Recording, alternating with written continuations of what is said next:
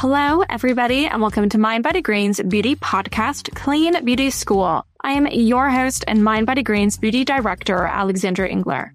On this podcast, we explore beauty through the lens of well-being. And on today's episode, we are going to be discussing elements of aging that we typically don't discuss in the beauty space. So I am so excited to get into this because I think all of the ways that our bodies age are equally important to discuss and are equally fascinating. So I really think today's discussion is going to be very educational for all of us, myself included. And to do so, I am having on a clinical dermatologist who has literally written a textbook about some of these skincare conditions that we're going to be talking about today. So I am so excited to have him on. Dr. Anar Mikailov, welcome. Thank you, Alex. I'm excited to be here on your podcast. I've listened to a few already, and you're doing a great job educating your community. So I'm glad to hopefully share some additional clinical and fun, informative discussion points about the skin and medicine in general. Well, I am very excited to have you. I know we're going to be getting into a lot of the nitty gritty later on, but I always like to allow the audience to get to know you a little bit better before we get into all of that. So what was your journey into medicine and more specifically dermatology? Yes, Alex, that is and was to some extent a long journey that still continues. Everyone has a unique approach and a unique steps to get to where they are. Most of my journey has been shaped by incredible mentors. And to this day, I'm thankful for all of them. I actually grew up abroad. I was born and raised in Kiev, Ukraine, and lived in the US since the age of 9. I never had anyone in medicine in my family, but early on, I had a formative experience with a cardiologist actually during high school who really changed my view of public health. He was really big into public health and having an impact on a community that's just beyond, much greater than the people you touch every day. And he really focused on thinking more broadly. And I happened to have this great connection during a summer internship that blossomed into my pursuit of medical school. And from there, again, another great mentor in the public health field. She was a dermatologist, Dr. Kabarak at University of Pennsylvania, who pushed me to think about dermatology as the channel, the conduit to reach a great population, a significant population. And so at that time, I was doing a lot of work with both telemedicine, international medicine, international dermatology, and ultimately found my way to an amazing place in Boston. I trained at the Massachusetts General Hospital with amazing folks. The individuals around me there were some of the biggest names in medicine and dermatology, individuals, for example, Dr. Rox Anderson, who actually invented the laser for skin for all the various cosmetic and non-cosmetic uses in skin, as well as some of the early pioneers of medicines to treat melanomas, cancers, and leukemias. And so I was surrounded by a lot of very science-oriented, basic science-oriented medical dermatologists. And ultimately, that shaped who I am today. And nowadays, I practice primarily medical dermatology, which is, for me, both in the clinic and in the hospital. So I'm quite involved in the community that is in the hospital community, patients who are admitted, who need help and are hospitalized. So some of the worst dermatologic emergencies and urgencies that you can think of. And at the same time, I do see quite a large population in the outpatient clinic. I try to help on an international level as well. So I'm involved in a few international organizations where I can do some both teaching remotely and internationally, and I've been to some conferences abroad. And I love teaching in general. So I still continue my teaching endeavors, and I work a lot with internal medicine residents, dermatology residents here. I'm currently based out of Rochester, New York, but in the last 12 years, I was practicing and working out of Boston. So so that's a journey in a bit of a nutshell. Of course, there's a lot. It's quite the resume. To it. Yes. It's a long journey. It continues. And I wanted to say that going back to mentors, I think I've so many great quotes and memories that I've had. And most recently, one of my most beloved mentors, he passed away at the age of 102. Wow. And I've had people ask me when I plan to retire. And I really think back to Dr. Sam Michela, who, while I was practicing at the Leahy Clinic and he was 95 years old, he would still come into clinic once in a while and see patients with me. And that's the type of career I look forward to. This is part of medicine that I love to not only practice, but to give back and teach. And so that's where I find myself today. Well, certainly we are all for longevity in all aspects of our life, but especially longevity and your career and what you're passionate about. And you can tell just by hearing you talk about this that you are deeply passionate about your work. And to go off of that, I'm always interested in people's guiding philosophies, their North Stars that they look to that inform their work. And I'm curious, what is your health philosophy? Okay. Yeah. So that's a good question, by the way. There's multiple facets and ways you can answer that. But I'm someone who, there's a quote from Shakespeare, and I've referenced this before, and I tell my patients this sometimes as well, is self-love, my liege, is not so vile a sin as self-neglect. And so, what Shakespeare means by that is essentially taking care of yourself in many ways, in whatever ways that is so important, right? Because, and it's the antithesis of self-neglect. I think a lot of busy professionals, very high performing professionals can, and me included at different points in my career, can become involved in whatever work you're doing to such an extent that we may forget that we have to concentrate on ourselves just as much, if not more. And so when I hear patients sometimes feel bad about asking advice, for example, about wrinkles or pigmentation disorders, or they're not happy with how something looks on their arm, their face, or a scar, I remind them that's okay. We are allowed to be worried. And I encourage folks, not necessarily worried, but to care about ourselves, about how we look and how we feel. And fundamentally, that's very important. And I think as a broader society, we're beginning to appreciate both the mental component of that and the physical components of what it means to care for ourselves. So I find that to be, I try to emphasize that to my patients. And of course, I have some sort of habits myself that I try to practice. I was going to ask you a follow-up question about what your beauty philosophy was, but your health philosophy really has a lot of beauty elements in it. So I'm curious if there's overlap there with your beauty and health philosophy, or if you have an entirely different one. Yeah, it's not necessarily different. It depends on what I'm asked. For example, oftentimes patients will look for advice on specific beauty treatments, or how can I maintain a youthful appearance? And sometimes, rarely, I'll have folks who show me pictures of what they would prefer to look like and so forth. And I try to hone the individual's desires a little bit, try to tease out exactly what the goals are. And so, what is beauty? And I think I try to focus on who you are and who they are, not to look like anyone else, not to be anyone else, but to optimize your body, your skin, your mental health.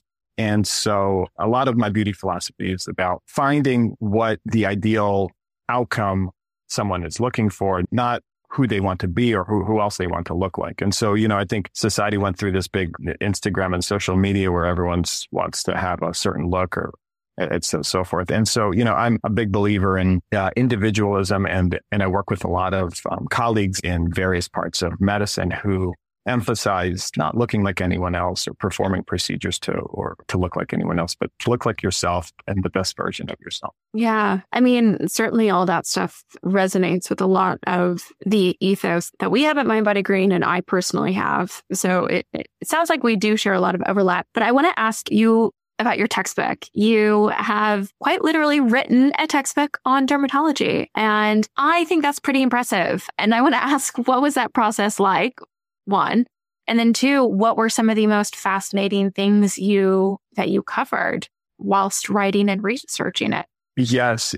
Thank you, Alex. So for one, I don't think I'll ever be invited to do a visual book tour or a guided talk on my book, because I've looked at some of the photos. So the name of the textbook is Clinical Dermatology Fitzpatrick Color Atlas, and it's the 9th edition, the Fitzpatrick Color Atlas and Synopsis of Clinical Dermatology. It's actually, so I'm the third author. There's 3 authors, Dr. Arturo Saavedra, Dr. Ellen Rowe, and I'm the third author. They are my colleagues when I trained at Massachusetts General Hospital. And this particular textbook really has been around since almost in the 60s. So that the first version was developed. And so this edition took about 3 years to complete. And I was very fortunate to be one of the co-authors. As I mentioned earlier, I love teaching, and I actually have an extensive clinical dermatology photo collection.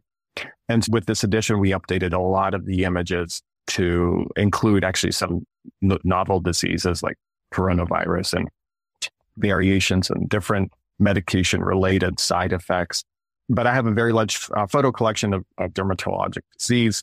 And so I was involved with all the new updates to photography and also a lot of new text. So that was a very long process. I try to hide the textbook because my kids are totally grossed out by a lot of the photography, as you can imagine. But it is a process I love to do. And I think in about 5 to 6 years, we may do an update. Interestingly enough, this textbook is number 1 or 2 in a lot of primary care family doctor offices because of the high quality photographs. So I'm very proud of it. I'm glad to talk about it. I love discussing various interesting cases that we published in here. And I forgot the second part of your question. Well, the second part was, what were some of the more interesting things that you uncovered while writing it? Essentially, some of those interesting cases. Yes, there's multiple that I can think of. I will say one of the best that stands out we included in this textbook was a unusual presentation, an unusual case of scurvy. Wow. Many may remember scurvy. It's basically like from William Shakespeare times, vitamin C deficiency. And interestingly enough, vitamin C deficiency can still happen today, very rarely in very unique situations. But because of how rare it is, it's oftentimes not diagnosed in time. It's a very clear case of a young woman who, due to her particular diet that she learned about on actually social media, was avoiding a lot of fruits. And after about 8 months of not being able to walk on her, because of pain in her ankles and swelling and bleeding into her joints, finally presented to the hospital, and she had all the unique hallmarks of scurvy, vitamin C deficiency. So that was probably one of the most memorable cases. No kidding. That's fascinating that it all stemmed from what I am sure was essentially misinformation on social media. Exactly. There's a lot on social media. By the way, it's very difficult to follow a diet like this. So I was very impressed that she was able to actually stick with stick with it. Consistency is very impressive. I did give her credit for that, but we discussed that that's not good. And she, within about 3 days of vitamin C replacement through the IV, she was a new person, and we became pretty close friends actually after that. But yeah, so that was an amazing case. Well, that is very fascinating to me. But I do want to move on to talking about aging. And, at Mind Body Green, we know and we believe that aging isn't just about wrinkles. In fact, a few of our past episodes, our more recent past episodes, we talked about how facial aging comes down to bone loss or changes in muscle composition and muscle balance, and all of these things that we don't necessarily think about when it comes to aging. And I know that you, too, are a big advocate for talking about the more unsuspecting ways that our skin changes with time. So I want to dive into concerns. So why don't we just start off with this kind of a broad question? We can whittle it down from there. What are some of the lesser known changes to the skin that comes with aging? Great discussion. And of course, again, there's a lot that our generation and social media is great in terms of education, but sometimes education becomes concentrated around beauty and how to quote unquote reverse aging and so forth. But fundamentally, there are some scientific biological processes that lead to both skin, muscle, joint, bone aging. So in terms of bone, right, most people have heard of the term osteoporosis. And in 2007, 6, 7, there are some authors that started to use a new term called dermatoporosis, but basically the same concept, which is chronic cutaneous insufficiency or fragility, basically the skin going through the changes that we know bones go through and joints and so forth. And so what does this mean? So I started to use this term dermatoporosis a lot more often because, in clinical practice, dermatologists see an overwhelming majority of patients who are 60 and older. Why? Because skin cancer is much more common in that category. And of course, dermatologists, we're the primary doctors who treat skin cancer, and skin cancer is, again, much more common in those 60 plus category. So in that patient population, what is dermatoporosis? That's where we see it the most. About 40% of individuals 60 and over will have some manifestation. And those manifestations are visual and then functional. So what are the visual changes of dermatoporosis? That includes things like actinic or senile purpura, which is the sort of the bruising, the violet purple bruise marks that you oftentimes see on the back of the hands and forearms. And the other big component of visual change of dermatoporosis is skin atrophy. And so skin atrophy, sometimes my patients will refer to as maybe crepey skin to some extent, but thin, much, much thinner skin. And then functionally, the skin dermatoporosis manifestation in skin leads to poor wound healing, easily traumatized skin, and hematomas, or what are called dissecting hematomas, which are very large bruises, not necessarily very large, but large bruises that are much more frequent. And when frequent bruising happens over and over again, that actually leads to the visual change of actinic purpura, which is as the bruise heals, it can leave pigmentation in the skin, and then those areas become brownish, darker, rust colored. And so some people ask me how I became involved in this sort of discussion at all. And I've been interviewed on this topic many times. And it's been really because if you look at what I just mentioned with dermatoporosis, and you look at our patients who my patients ask for, what do I do with my actinic or senile purpura, the discoloration that's sort of in the recurrent bruising that I have that's happening so often? Well, there was no really good treatment options, whether cosmetic or therapeutic, in the market. And so I was fortunate to have a brilliant colleague while I was training at Mass General Hospital in Boston. And he and I ended up studying this in depth and trying to figure out a good solution for dermatoporosis or skin fragility, skin atrophy, and skin bruising. So that's basically these lesser discussed components of aging. This is, again, not necessarily the beauty and the wrinkle components, but nevertheless, the patients, this is front and center for them. The forearms, they get very embarrassed, and the shins, the same thing. And so we've been working hard to try to come up with something for this condition. Yeah, this is fascinating. And I have a few follow-up questions. The first thing I want to touch on is this idea that it may not be the front and center of beauty, but I do think the thinning of the skin is this almost like intangible way that our skin changes and the way our face changes that people don't exactly know how to put a finger on, but they can see it happening. Like wrinkles are so obvious to point out. Dark spots are obvious to point out. Right. But thinning of the skin is not necessarily something that's immediately obvious, but you do see it happening with time, and you can see the change of skin, or you can see the difference in young, plump, thick skin versus older, thinner skin. So I do feel like this is ripe for the beauty industry to tackle and discuss. But anyway, my first follow-up question is, we talk about how this happens with aging, but what exactly is happening within the skin that is causing this thinning? What's happening with the dermal layers? Yes. Great question. And this gets back to a combination of basic science and translational medicine. I don't work in a basic science lab, or I don't write research grants for this, but I do work closely with those individuals that do, and read a lot of the publications that have come out on this topic. And there has been a lot of interest in understanding various parts of aging, of course, aging skin, I should say. And for example, getting back to atrophy, or what's happening, and the question is, what is happening in the dermis? And what I say, the terminology I use is alteration in skin viscoelasticity. So this is a mouthful, and I'll say it again: skin viscoelasticity. So basically, the ability, the scaffolding in the dermis, right? So what's maintaining that plumpness, that thickness, and it's everything, including collagen, glycosaminoglycans, hyaluronic acid, filaggrin. So there's so many different proteins that are interacting. But fundamentally, what we know is happening is that ultraviolet radiation over time, we understand that, and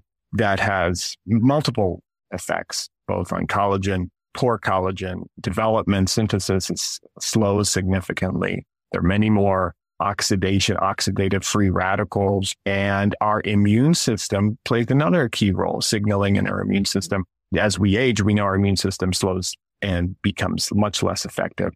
And that also plays a key role in inability of a lot of wound healing and repair. And so what a lot of research has looked at, and you'll see this in a lot of products already, right? Antioxidants, or products that try to increase the dermal thickness. Retinoids, we know, are a fantastic development in skin regeneration of skin viscoelasticity. And then things more recently like hyaluronic acid, and that has been fantastic as well. And within all of the things I just mentioned, I'm touching on just the tip of the iceberg, but there are great, not so great, and okay versions of all of these different cream-based or oral-based therapies. Hopefully part of that answer or question I was able to answer. Yeah, no, absolutely. And I also wanted to ask a little bit more specifically about the bruising, because I do know this is a big problem. And even I would consider myself somebody who bruises easily. So I'm also a little bit interested in just like a discussion about bruising in general. So from your answer, I kind of have an inclination of why this is happening. Like the dermis is thinning.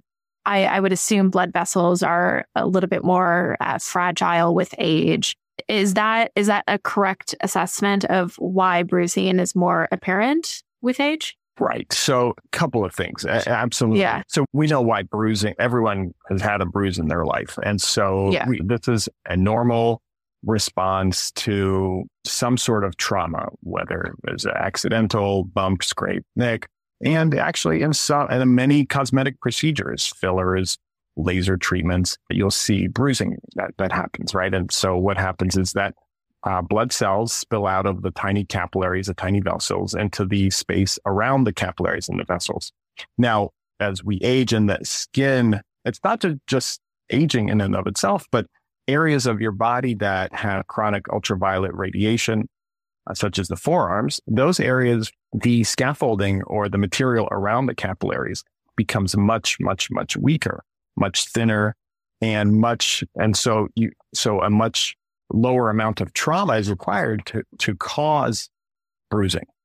So that sort of is the reason why time on this planet and exposure to ultraviolet radiation will cause our skin to bruise more easily. Now, combine that with individuals who are over 60 who are on certain medications like aspirin or other blood thinners, and then, Plavix, Xarelto, if you've had a blood clot, you go on a blood thinner. So in that population, of course, now when the bruising happens, will take much longer time to heal. And then it's sort of the cycle continues over and over again. Okay. So with bruising, is there anything that you can do topically to help its appearance? Because like I said, I am somebody who bruises quite easily. I can imagine as I get older that perhaps will get worse. So this is something that I am personally interested in. Essentially, what solutions are there? Yes, Alex, that is not uncommon. And I've heard from patients similar concerns. And I will say that there are several answers. One is before procedures. So for example, I have patients who have laser procedures done, and before laser procedures, in some cases, these individuals take many supplements. So think about the supplements first of all. So some supplements, including fish oil or ginkgo biloba, actually can thin your blood, and many people don't realize that. So anything that will decrease your coagulation or clotting, also known as blood thinners, will make bruising more common and last longer. So like I said, think about the supplements, fish oil is a common one, ginkgo biloba, another one. And even ibuprofen, if individuals who take ibuprofen often will be more likely to bruise and bruising lasts longer. Of course, don't stop things unless you discuss with your physician first, but that's step one, is thinking about what you're taking orally, including supplements. But in terms of topical creams and other therapeutics, and like I said, there's a couple of scenarios. One is when you have a procedure done and afterwards, whether it's filler or laser, or for the individuals that I see more often, which is the 60 and over, or individuals who happen to bruise often. So in those situations, there are a couple of proven creams. And when I say proven, I started my work in this field and in medicine in general, always looking at evidence and evidence-guided suggestions. So Arnica montana is an ingredient that has been around for quite a while and has been studied actually in many scenarios where bruising was the ultimate concern. So Arnica has been studied in situations where lasers were done, fillers were done, and also in actinic or age-related purpura or bruising. And so that is an ingredient that we know can help bruising for sure. The question is the type of Arnica montana in the cream you're using ideal for absorption and concentration great enough for efficacy. So That all depends on the company that created it, sourced it, and included it into the formula. So that's a critical ingredient. Vitamin K, another critical ingredient, also studied in combination with arnica, can work really well to decrease the time of bruise resolution. And so those are the two critical ingredients for bruising. Now, when you combine vitamin K and arnica with other, I'll call them antioxidants like vitamin C, then that they can work actually in conjunction even a little bit better. And then when looking at creams for sort of prevention of bruising, you want to, again, go back to the fundamentals of why bruising is happening, right? So we want to improve the strength of our collagen and thickness of our skin. So hyaluronic acid is important. Yeah, but that's where I usually start with the biggest bang for your buck, as some would say, would be with ingredients such as arnica and vitamin K. Okay. Very helpful. Like I said, I feel like I deal with it on my body now, and I'm only in my 30s. So certainly something I want to be thinking about. To move on the discussion, I also know that you do work with KP as well. And this is another skin condition that I have. I feel like we're talking about everything that I deal with in today's episode, but I have KP. I know a lot of people at My Body Green deal with KP. It's whenever we write stories about it, the traffic does fairly well. And a lot of our staffers deal with it. So I feel like I'm always fielding questions about the skin condition. So I want to ask you a few questions about it. But before we do, for anybody who doesn't know what KP is, can you just give us a little bit of an overview? Of course. I'll give an overview about KP. Offline, I'll make sure I'll get all of the insurance credentials so we can bill this visit. I'm just kidding.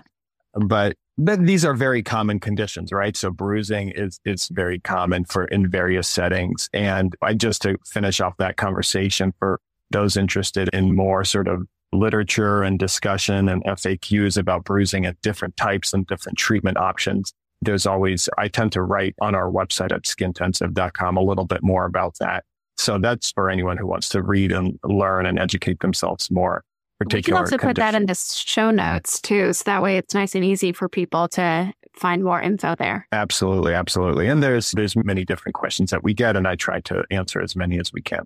In terms of keratosis pilaris, yeah. So again, this is one of these conditions that I had growing up in my teens, and about 40 to 50. Well, let me back up and actually just sort of describe keratosis pilaris. It's a common skin disorder. It's characterized by this unfortunate nickname of quote unquote chicken skin, most often seen in children and adolescents. About 50 to 80% of adolescents will have it. And it's those rough sort of tiny little bumps that can be quite red, primarily on like the triceps, the back of the arms, upper arms. It can be on the buttocks. It can be on the abdomen sometimes. And what I would say is the most frustrating is a variant that happens on the cheeks, where the cheeks are quite red. And oftentimes I'll see these, like I said, adolescents, teenage years, I'll see these individuals because they've been treated or diagnosed with rosacea or something else or acne. But in reality, it's keratosis pilaris, and they've gone through all these treatment options, and it's KP, keratosis pilaris, on their cheeks. And it is very frustrating. And it not only frustrating, but it can cause a lot of, at that age group, embarrassing. And so whether it's the arms or the face, in any case, it's embarrassing.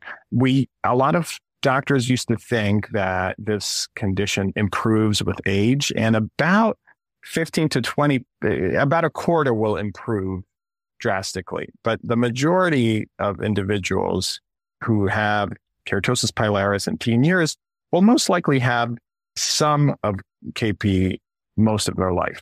And so that's the interest in this condition really stemmed from my history, my dealing with KP and ineffectively dealing with it early on in life, and sort of, again, trying to figure out a solution. Ultimately, when I had kids, they also unfortunately developed KP, but luckily not as bad as I have. You mentioned trying to treat it and doing so ineffectively in your younger years. And that brings me to my first follow-up, which is, what are the mistakes that you see people make when they are trying to treat their KP? Because I've seen advice that ranges from exfoliation to using a very specific type of herb to cutting out gluten in your diet. So I'm curious, what are some of the misunderstandings and mistakes that you see people make when dealing with it? Right. Yeah. That's absolutely true. I mean, it's such a common condition. Of course, you'll see a lot of discussion, a lot of writing, publications, and outlets discussing different approaches. I think for quite a long time in the medical community, the way that we recommended treatment, I should say, the dermatology community recommended treatment was to tackle what we see. What we see are rough, sort of hyperkeratotic, we use that term, or spiny bumps on the skin. And so our treatment algorithm, our suggestions really revolved around creams or products out there that can exfoliate to some extent. Right. And so these are alpha hydroxy acids, such as lactic acid, salicylic acid, and urea. These have been a standard recommendation for many years. Now, the problem with this approach, and as a patient who tried a lot of these approaches, is a fundamental problem that most will see is, one, these ingredients can be quite uncomfortable. They can sting, they can burn. That's for one. And so it's very difficult to maintain a long treatment plan because keratosis pilaris doesn't develop in months or weeks or days, right? Keratosis pilaris is with us. It's a genetically predisposed condition like eczema or psoriasis. So it's going to take a long time to improve it. And I always remind everyone of my patients is that this will take months, 12 months, 14 months, years before you start to see slow and gradual improvement. And so expectations are really important. So there is no cure. And what our goal is to slowly and gently improve the appearance. So avoiding irritants is very important. Avoiding harsh surfactants, irritants like SLS or sodium lauryl sulfate, avoiding dyes, avoiding fragrances, avoiding irritants. So actually treatment of this condition is very similar in many ways to eczema or atopic dermatitis. So we start there as what to avoid and avoiding a lot of those harsh chemicals. And two, then we start looking at really asking what fundamentally is leading to this condition. And so the bumps that we see are the manifestation. So it's like sort of the end result, right? But the underlying problem actually, and this was a nice study that was done about 10 years ago, that actually took samples of people who have KP, and they took samples like biopsies. They cut the skin, they looked at it under the microscope and compared the skin that had keratosis pilaris. And then they would biopsy a different part of that individual that did not have keratosis pilaris. And they saw a big difference. And that difference was their oil gland. So oil gland composition. And so there are very few oil glands in areas that had keratosis pilaris. And so what does that mean? Well, if our oil glands, they're called sebaceous glands, if they're not able to produce adequate and proper fatty acids, then our skin cannot mature properly. So you get this buildup, this sort of bumpy buildup. And so so that's kind of where I came in and ended up trying to create a formula that addresses that underlying issue of oil gland dysfunction, sebaceous gland dysfunction. And so using ingredients that have jojoba oil and coconut oil as moisturizers, that's where we need to spend more time. Yeah. I mean, this is honestly a fascinating approach to it, just because I do feel like even today, you still hear people's first reaction to KP is, oh, I'm going to exfoliate it away. When in fact, you're saying, and the research seems to point to, that it needs to be more about barrier protection, which I think is really interesting. Yeah. So exfoliation will certainly help that roughness component. The problem with and I tell patients, do a little bit of exfoliation, maybe once a week. You can use salicylic acid. There are many brands out there that have a low percentage salicylic acid, and that's good. That will get rid of that roughness. But to prevent further bumps from developing and further roughness from developing, we have to sort of really attack that oil gland development, sebaceous gland, and replenish our skin, the barrier, with some of the critical fatty acids that are missing. And diet plays a role. Some supplements have been shown to help. So these are all important things. So diet that is high in omega-3 and omega-6 polyunsaturated fatty acids. that is a very good diet, high in those omega-3s, omega-6s, because we know that individuals who start Accutane or vitamin A, we see that they tend to have more KP. That tends to have more KP because Accutane, that's great for acne. It cures acne in many ways by shrinking oil glands, shrinking sebaceous glands, and KP typically flares.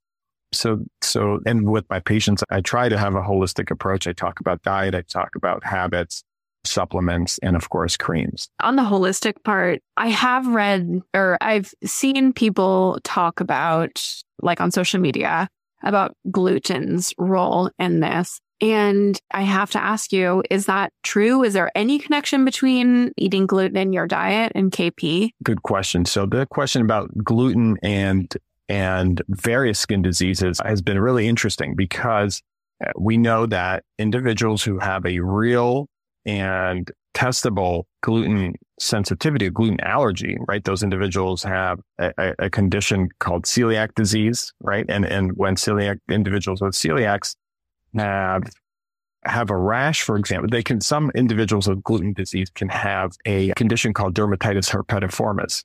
And that's a real skin condition in individuals with sensitivity to certain type of sensitivity to gluten.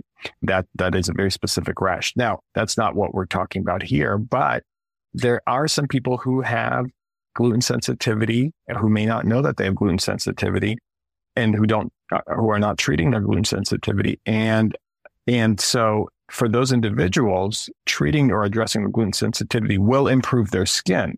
And actually, in individuals who have, for example, psoriasis, in some people who have psoriasis, and this has been found, who also have gluten sensitivity, gluten allergy, by treating gluten allergy, you have an improvement in their psoriasis. So that's sort of my answer really comes from studies done in eczema, atopic dermatitis, and psoriasis, where avoiding gluten in individuals who have a gluten allergy or gluten sensitivity improves their skin condition. So it's not for everyone that changing your gluten diet will improve KP, but in individuals who really do have a gluten problem, a gluten sensitivity allergy, avoiding gluten does help. Okay. No, I mean, that makes a lot of sense because we know through the gut-skin connection that if your gut is irritated, it can have repercussions on your skin if you tend to have those conditions already or like a genetic predisposition to them. So yeah, no, that checks out. Absolutely. Okay. So listen, the last thing I want to chat with you about is how you take care of yourself. Why don't we start with your skincare routine? I feel like that's an easy place to start. Of course. Yeah. I keep things, and I recommend this to a lot of patients who just want a routine that they can stick to. And it starts with the fundamentals, right? So that's a sunscreen in the morning after brushing your teeth. I usually keep it right next to the toothpaste, creating a habit so you don't forget. So the sunscreen is usually paired in the morning with a very gentle moisturizer. At night, I usually use a retinol-based product, usually a prescription tretinoin. Sometimes I use a little higher strength tazarotene once or twice a week, and gentle cleanser, moisturizing gentle cleanser. So that's sort of my nighttime routine. By the way, all the retinols, when I put retinols on, I do combine it with a moisturizer. Usually I use one of the products in the Skin Intensive brand that has sea buckthorn in it for anti-inflammatory benefits, but that's it. So a moisturizer, a retinol, and in the morning, sunscreen. Simple enough. I like it. All the classics. And then we also talk about how people take care of themselves as a whole. And I'm curious, what are some of your health and wellness must-haves? Is there any part of your routine that you simply must stick to? Yes. Sometimes it's hard to realize what are those important things for your body until you don't get enough of it. And so I've gone through stretches where I wasn't able to stick to a good exercise routine. And you realize that there's two things that I think are the most important: 7 to 8 hours of sleep every night, as much as possible, and exercise 30 to 40 minutes, at least 4 to 5 times a week. So for me, that's because I do have 3 kids. I have a treadmill at home and a small home gym, and I try to set reminders for how much sleep I get. And I will add that I set limits to social media, so on my phone, and so to set an example for kids, right, is to minimize social media I only have one iPhone, so that's the other important thing for sort of the mind component of my health. No, I very much respect that. I think it's something that I really want to rededicate myself to in 2024 is, really limiting the social media intake just because it does affect you. It really does. Well, listen, I learned so much. I'm particularly fascinated about our discussion up top in terms of dermal thinning and bruising, but I also know that KP is something that a lot of our listeners and a lot of the Mind Body Green community deals with. So I know that they'll be thrilled that we got to chat about that today as well. So overall, just really fascinating episode. Thank you so much for joining me. Alex, thank you so much. If anyone is ever interested, my last name.com, Mikailov.com, they can contact me through that way as well. And of course, if anyone's interested in just having a good read before they go to bed, I would avoid my textbook. But if they're interested in learning dermatology, I would certainly get one. Okay. I actually want to get one for myself. So I will be checking out that Amazon link that I found earlier when I was doing my research on you, and I'll be ordering myself one. So thank you. Do it with caution. But yes, if you have any questions, feel free to reach out. I'm glad to talk anytime. Well, thank you again. Thank you so much for listening to today's episode. I hope you enjoyed it. For more beauty content from the team at Mind Body Green, you can always read along with our content at mindbodygreen.com, follow us on social media, and of course, tune in to next week's episode. If you enjoyed this podcast, don't forget to rate and review us. And if you ever want to reach out with questions or insights or thoughts, you can find me on Instagram at Alex_Blair_. Thanks so much for your time.